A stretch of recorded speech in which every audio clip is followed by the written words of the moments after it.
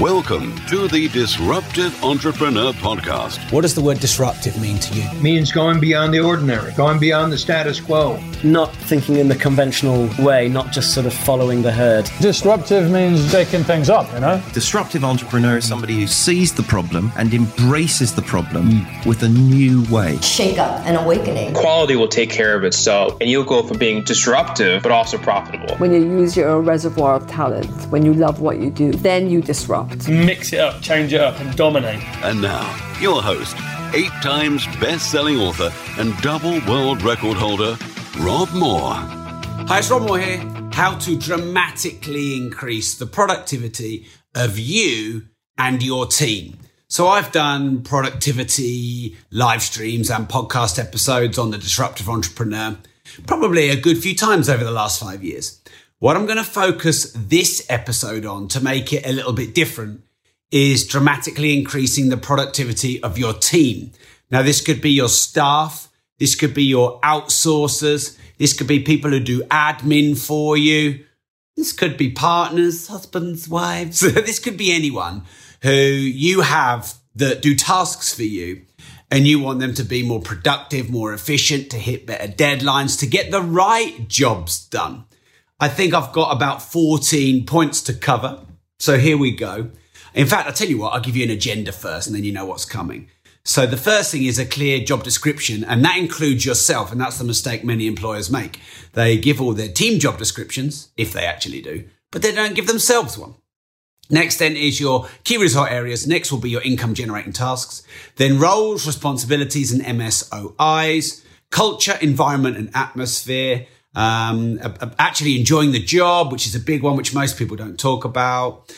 Projects, not tasks. No ceiling on progression and earning capacity. Accountability, deadlines, the balance of autonomy and management, KPIs, rewards, progression, recognition, and then removing bottlenecks. So these are the 14 elements of dramatically increasing the productivity of you, but a main focus on your team and your staff.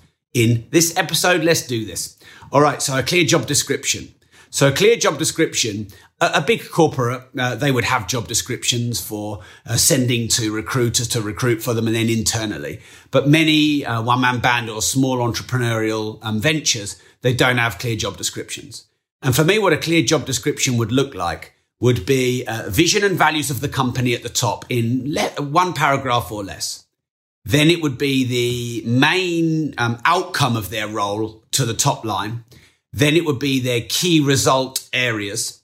Then it would be their income generating tasks. And then it would be their other roles and responsibilities. And I'd put them in that order so that it's really clear what your staff member is supposed to do, therefore not supposed to do. And it gives them autonomy. Because if you think about it, if one is overwhelmed, and that could be you or your team member, if you look in your job description document, which should be 2 pages, and it's in your key result areas, you should do it. It's not in your key result areas, you should delay it, delegate it, or delete it. All right, now you've got to know your job as well as your team members knowing their job. And a lot of people, when they start doing job descriptions, they do it for everyone else, but not for themselves. But your staff need to know what your job is, and you need to know what your job is so you can fill your own job description, key result areas, and what we'll come to in a moment, which is income generating tasks. And that's really important too. Don't just do it for your team, but not yourself. Okay, next then is knowing what your main key result areas are. You should probably have between 3 and 7. And what a key result area is, it's an area of focus that is vital to the growth or at least the delivery of your role. Now, sometimes it can be income generating and sometimes it's not directly income generating because it could be strategic or tactical, or it could be administrative, depending on your role. But the 3 to 7 key result areas, the non-negotiable deliverables that ensure that you either fulfill or grow your role. And again, you should have your key result areas as well as your managers, and then their team members should have their key result areas too. And if you have a business partner, they should be very different and complementary and opposite. And what key result areas do is they give you this overriding guidance and focus. Because if you're ever overwhelmed, confused, inundated, too much to do, which of course most of us are much of the time, you just check your key result areas. Is it a key result area? No. Delay it, delegate it, or delete it. And if it is a key result area, you can focus on it. Now, there shouldn't really be more than 6, 7, because it means that you're spread too thin. Or if there's too many of them, clearly some of them in that key result area list are not that important. Okay, next then, I think we're on 3 of 14, is income generating tasks. And they are tasks which generate income and the most amount of income. Now, no two tasks have the same amount of value to you. You could have a £5 task or a £5,000 task. Closing, calling, and generating business from clients. That would be an income generating task. Doing the admin and the follow up and the terms and conditions, and the basic, I suppose. Well, those examples, they would not be income generating tasks. Now, it's not that non-income generating tasks aren't important and shouldn't be done. It's just that if you do them, they're taking you away from generating income, hence called an income generating task.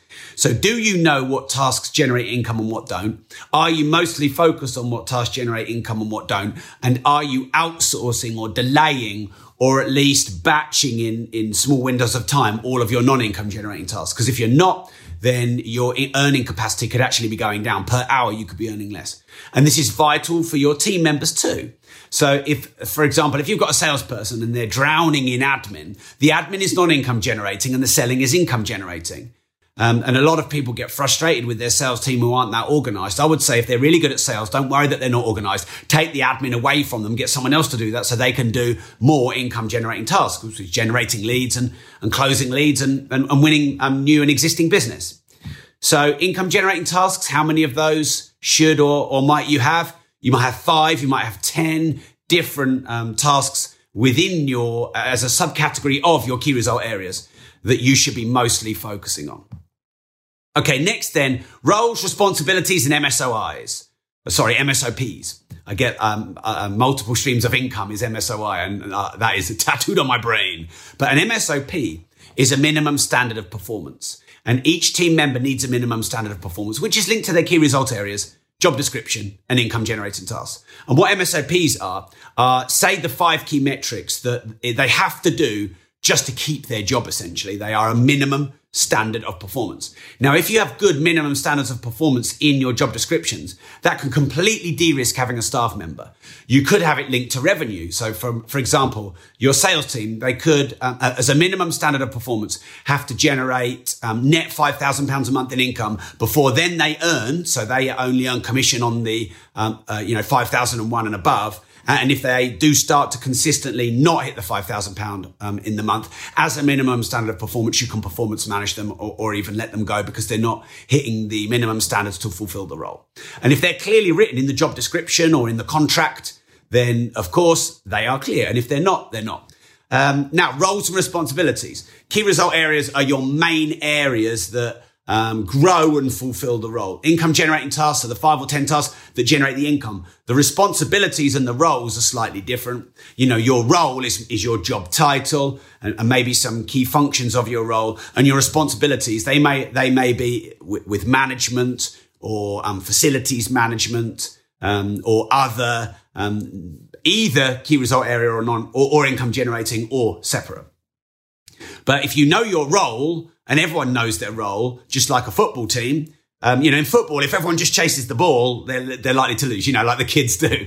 But the players in their positions hold and keep their position.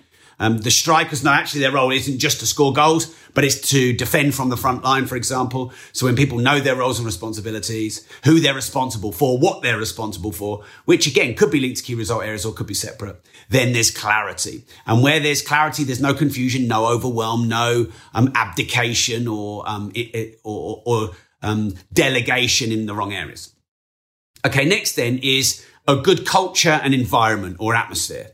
So I think this is vital. A good culture. Now, a culture is that je ne sais quoi word. Like, what is culture? Because a lot of it is just a feeling. Like when you walk into an office, the atmosphere, the feeling, the setup, the kind of people, what they wear, how they are with each other, That gives you a sense of culture, but it's really hard to put into a word or phrase what culture is. But the environment in which you or others work, is it conducive to productivity, energy, enthusiasm, passion, drive, commitment, loyalty, getting things done, hitting targets and deadlines, continual and never-ending improvement, open and 360-degree feedback? Is it conducive to all of those things, or is it a bit autocratic? Is it a bit dark and moody if the leader is dark and moody? So how do you create that? Well, really, it comes from the top. It comes from the leader. And if you are passionate, inspired, enthused, motivated, you take feedback as well as give feedback. You have an open culture of feedback, improvement, ideation from the bottom up, not just the top down. Your values, what your core company values are. Ours are progressive, innovative, personal. And then we have 8 culture values within the team: loyal team, resourceful, etc. So you create your values for the outward world, 3 to 5 max. You create your inner culture values from your team, should you choose. We did both.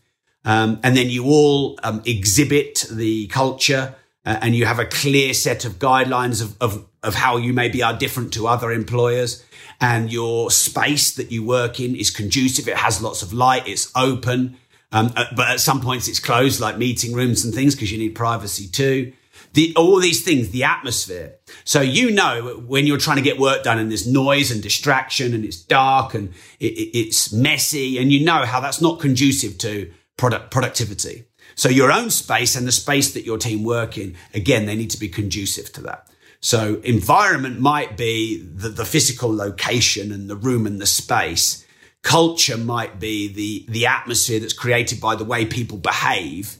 And both of those things might create like the sense or the atmosphere or the feeling. And this is vital. You know, if someone is ruining the atmosphere, or if there's office politics, or if there's lots of gossip or backstabbing or politics, that just consumes shitloads of time. And if you get rid of all that noise and bullshit, like at the moment, how many people are having how many conversations about COVID and the lockdown? It's just a massive time drain. Bitching, moaning, defending, justifying and complaining. These are massive time drains. So all of these distractions, you get rid of them, there's all of a sudden a load of time to get key result area and income generating tasks done. Next then, and I think this is really vital, enjoying the job. I believe you are halfway there to productivity, efficiency, effectiveness, if people enjoy the job and you enjoy the job. And I do a lot for myself and for my team to ensure that they enjoy their job. I think that that's really important. And that might be, for example, trying to have a bit of a banter and a laugh, trying to give them autonomy and progression and recognition and reward, trying to treat them like a leader, not a subordinate, trying to have, like I said, this open feedback and continual improvement mindset, making our culture a bit different and quirky and innovative compared to the rest, having variety of jobs and, you know, sometimes maybe switching roles and responsibilities and, you know, always having a little bit too much to do, but, you know, having a real sense of team and togetherness, etc., etc. Cool. Next then. Yeah. So let me just remind you that I think is one of the most vital. It's often overlooked. And that means a responsibility to see if they're okay, check that things are okay at going at home, check that they're okay with their manager, giving them education and continual training and development. That's really important. Next then, one more thing. Sorry, I'm interrupting myself, but hey, I'm allowed to. It's my content. You as well. If you don't enjoy your job, that's going to transmute out and your team aren't going to enjoy their job. So you've got to make sure you do what you can to enjoy your job, whether you need variety or consistency, whether, you know, what's the ideal amount of hours you should be working, what jobs you should be doing, delegating, delaying or deleting. So, you know, because again, most of the culture, the energy, the drive comes from the top down in an organization, from the founder or the leader. Hi, it's Rob here, interrupting you with something you may not know about me. I was one of the few people on the planet hand-selected by Facebook to pilot their new supporter program. It's a very small premium model where you can get exclusive content and advance notice or discount of new products and services. So this is what I've done for you. Not only can you get best discounts for any training that we might run, not only do you get notified first of any launches we do, we also do supporter meetups, supporter dinners, supporter WhatsApp groups where you have a deeper community. I do supporter only Ask Me Anythings. I do supporter only content and podcasts. We have a community of 2,500 supporters, and I'd love to give you the chance to be one of those. I believe this is the best supporter program in the whole world. Find me a better one, but I don't think you will. So the link is bit.ly/Rob Supporter with a capital R. That's bit.ly/Rob Supporter with a capital R. I believe the gap between free content and paid content is getting bigger and bigger and bigger. There's a lot of free content out there that's maybe not that good. And for just a few dollars a month, you can get the best content on business, on entrepreneurship, on starting up, on scaling up, on sales, on marketing, on the mindset of being an entrepreneur. So go to bit.ly/Rob Supporter with a capital R right now. Next then is give projects to people, not just tasks. No one really wants to feel like they're your admin biatch, even if their job is admin. And I see admin just as important as leadership. We all have a role to play. I see relationships as, is that horizontal? Yes, horizontal. We're all equal but do different things, as opposed to vertical, which is autocratic and hierarchical. So if you give people projects to own and they really put their own heart and soul and also a fear of loss and responsibility into it, they're likely to step up, lead, enjoy the role much better, be more productive than if you just give them shit job after shit job after shit job after shit job after shit job. Okay, next then is try not to have any ceiling on progression and earning capacity. If they hit ceilings of their career progression and they stay there for 1, 2 or 3 years, they're probably going to look for another job because they can't progress, because progression is a human need. So make sure they know there's always a room to progress, even if it's a sideways movement. Or if there's no role ahead of them, that they could create that role, with effective growth and leadership and results. And the same with earning capacity. If there are commissions, make sure that they ratchet up and up and up. Sorry, someone just tried to call me there. I just had to hang up on them. Don't they know I'm doing a live? Don't you know I'm doing a live? All right. Next then is accountability and deadlines. So if you don't give deadlines, things will never get done. If you don't give accountability to deadlines, deadlines will get missed. Very, very famous people have said, if you want to, be successful, hire smart people, give them slightly too much to do, then get out of their way. I think Bill Gates and Steve Jobs, both in their own words, said that. Hire smart people, give them just too much to do and get out of their way.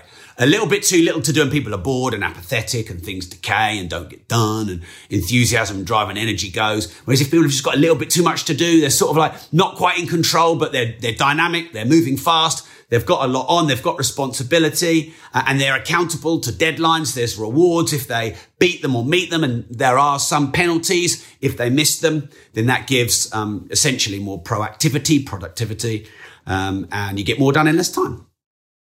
Next then is the right balance of autonomy and management. So no one likes to be micromanaged, except, very, very hardcore process-driven thinkers who just want to be told what to do.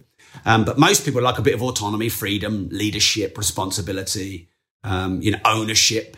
And so giving them that autonomy and that progression and that ownership of projects and some leadership roles, even if they're not perceived to be in leadership positions. This is vital, but they still need guidance, management, not, over management, not overbearing, micromanagement, but guidance, support, education, maybe helping them get their own lessons. I really believe more and more as I grow older that people learn the best when they get the lessons themselves. And whilst people follow me for information and advice and support and guidance, and I give it hardcore, more and more I try and help people get the lessons by getting the lessons themselves, but guiding them to get the right lessons. Something to think about there. But just telling people what to do. It works to a point, doesn't it? But, try telling your kids what to do. And we can all adults can act like children too. That right balance of autonomy and management. And, by the way, some people avoid conflict. You've got to challenge and avoid and have conflict. You need equal challenge and support to grow someone in their role, just like you need equal challenge and support. So make sure you're not overly challenging or over supporting. Next then is KPIs, key performance indicators. So these are the metrics, the feedback that you are growing or decaying, that you're going in the right direction or the wrong direction. So key performance indicators are the proof, the metrics, the numbers, the conversions, the cost per lead, sale, lifetime client value, maximum acquisition cost per client.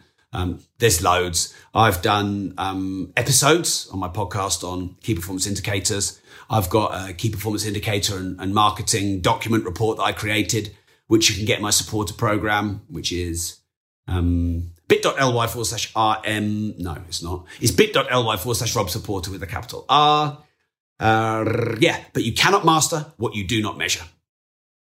Omar said here, most companies are massively overmanaged and massively under-led. Yeah, so leadership is not micromanagement. Leadership is creating a vision and inspiring people to move towards that vision, and then allowing them to fulfill their role towards that vision. Management is, of course, all the details and the controls and the feedback. So in management, you would do things like you'd have reports, although I read reports all the time. You would have health and safety. You would have where you go if you've got a grievance. You would have monthly performance reviews, 360-degree feedback, analysing all KPIs within the role, onboarding, support, continual development. That these would all be management type roles. Leadership, like I said, it's creating the vision. It's giving the energy and the enthusiasm and the direction and then just pulling your team along. And leadership and management are really different, and both are vitally required. But a leader and a manager are not the same thing. Many entrepreneurs and startup founders are great leaders, but really poor managers. Okay, next then, rewards, progression and recognition. So James Caan, the dragon, he mentored me back in 2010. And he said that the three things that people really need in a career that probably are more important than money and might equate to you not having to pay as much salary pound for pound are PRA. Progression, recognition, and autonomy. Progression, recognition, and autonomy. So in addition to rewards, financial rewards, of course, promotions, other benefits, you might give them, there's pension, isn't there? There's, you could do gym membership. You could have various vouchers, Virgin vouchers, our team love. I think we've got about 12 different benefits. You could buy and sell holiday. We do all of those things. But the progression, i.e. I can move my career forward. Recognition, i.e. I'm recognized for the good work I do. On autonomy, i.e. I'm not micromanaged and I'm left to pretty much crack on and I'm just guided along. These are proven through lots of research to be three of the most important areas in hiring people. And these are outsourcers as well as full-time staff members, by the way, because people are people. And then rewards. What rewards are you giving them, whether it's financial or other? Is it continual, i.e. there's no ceiling on it? Because, essentially human beings do like rewards, pleasure and pain drivers. So carrot and stick, as they say, don't really like management to be as simplistic as that. But if there aren't the rewards for what we do, then we're only really being managed by stick, not carrot. Next then is removing bottlenecks and ensuring that all their resources are available. So do they have everything they need to do a really good job? Are there bottlenecks in maybe too many layers of management or software and systems that are broken or don't work, or they have to do too much manual processing? They have to manage too many people. They say 6 to 8 is really the maximum that anyone should manage. So you've got to make sure all friction and bottlenecks and politics and red tape and software and systems and admin and, too much chat and noise and distraction and overwhelm. All of these things, the more you reduce them, the less friction there is, and then the more productive and efficient and effective they're going to be. So hopefully you found this useful. I'm going to put this on the Disruptive Entrepreneur podcast if you're watching on the live video. So let's just summarize what we've covered. How to dramatically increase productivity, yes, for you, but mostly on this episode focused on your staff. I've done other episodes on my podcast on your own productivity and efficiency, so you can listen to them if you need to step up that game. But hey, look, could you argue that it's more important to get your team and staff members more productive than you? You could argue yes. Because if they're more productive than you and you've got many of them and there's only one of you, they will trump you. So if let's say you're hyper productive and efficient in your own jobs and you're getting like 8 really good hours a day done.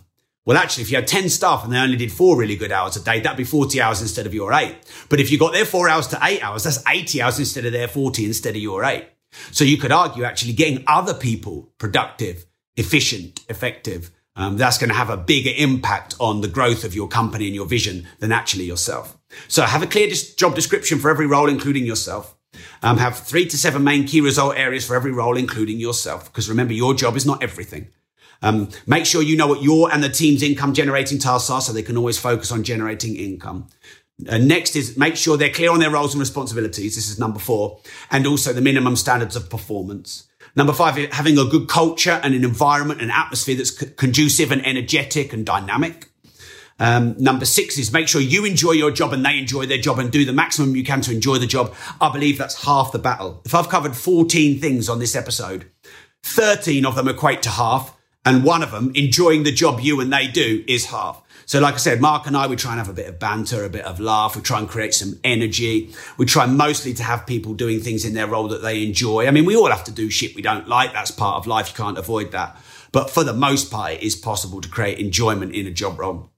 And that should not be underestimated.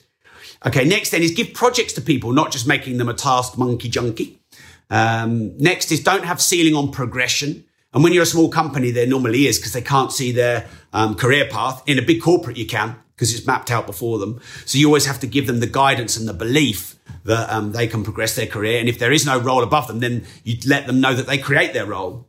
My head of design, I said to him, hey, look, I'm looking to build an innovation department. Do you want to head it up? And he said, yes. And his career progressed into a role and a whole department that wasn't even there before when he joined the company. Okay, don't put any ceiling on their earning capacity, ratchet it up and up and up and up and up so they've always got more money to earn. Make sure that there's accountability and deadlines. Remember, hire smart people, give them slightly too much to do and all the resources required to get the job done. Next then is the right balance of autonomy and freedom, but also management and guidance and accountability. Key performance indicators is next, all the measurements and metrics that give you the feedback that their role is being fulfilled. Penultimately, then is rewards, progression, recognition, and autonomy. Remember, PRA over money, although, of course, you've got to pay them. But progression, recognition, and autonomy, as well as reward. And then finally, remove bottlenecks, politics, red tape, nonsense, distraction, noise, and make sure all their resources are available to them and they work properly, the systems, the software, the management processes, so that they can actually get the job done and not waste a load of time. So in our company, as it's growing fast, there's a lot of admin created by manual reporting. So we have a systems architect and basically bit by bit, he's writing an automated piece of software or something in Lithos or getting our various different pieces of software to talk to each other. He's creating a master dashboard of all the KPIs that we need, to run the company effectively. And each time he puts a new system in place, it means that 3 or 5 or even 10 or 20 hours a month of one of our staff members' times is given back because they don't have to do all this manual reporting. So that's something that we've been striving to improve over and over. Thanks for tuning in. I love you all. We've got a couple of really exciting things coming up. First thing is Tuesday, 13th of October, which I believe is tomorrow if you're watching the live, is the how to create a compelling, irresistible, sexy offer for any product or service, new or existing, one-to-one or one-to-many, online or face-to-face. I've got 21 agenda points I'm going to cover in 2 to 3 hours. Plus a live Q&A. To jump on that, and this is tomorrow, by the way, but you can get a recording as long as you sign up before tomorrow, but afterwards it will be gone and you can't get a recording retrospectively. The link is tiny.cc/compelling. That's tiny.cc/compelling. Jump in right now if you haven't already. It's almost full. And then this Friday, so what would that be, the 16th-ish of October, we have a new supporter challenge. Now, supporters love the challenges. I think we've done 4. We do them every sort of 3 months. And this is a brand new one. We've never done it before. It's an e-com and Shopify cash flow challenge. E-com is huge right now. Shopify is the big mover because maybe Amazon is a little saturated and competitive. So we're doing a brand new challenge in the supporter program. Basically 6 to 7 days, all free content, 3 pieces of content a day, actions, accountability for you to start and set up and make money online. And you just need to be a supporter, which is bit.ly/Rob Supporter with a capital R. That's bit.ly/Rob Supporter with a capital R. I'll see you on those both on the other side. And remember this, if you don't risk anything, you risk it.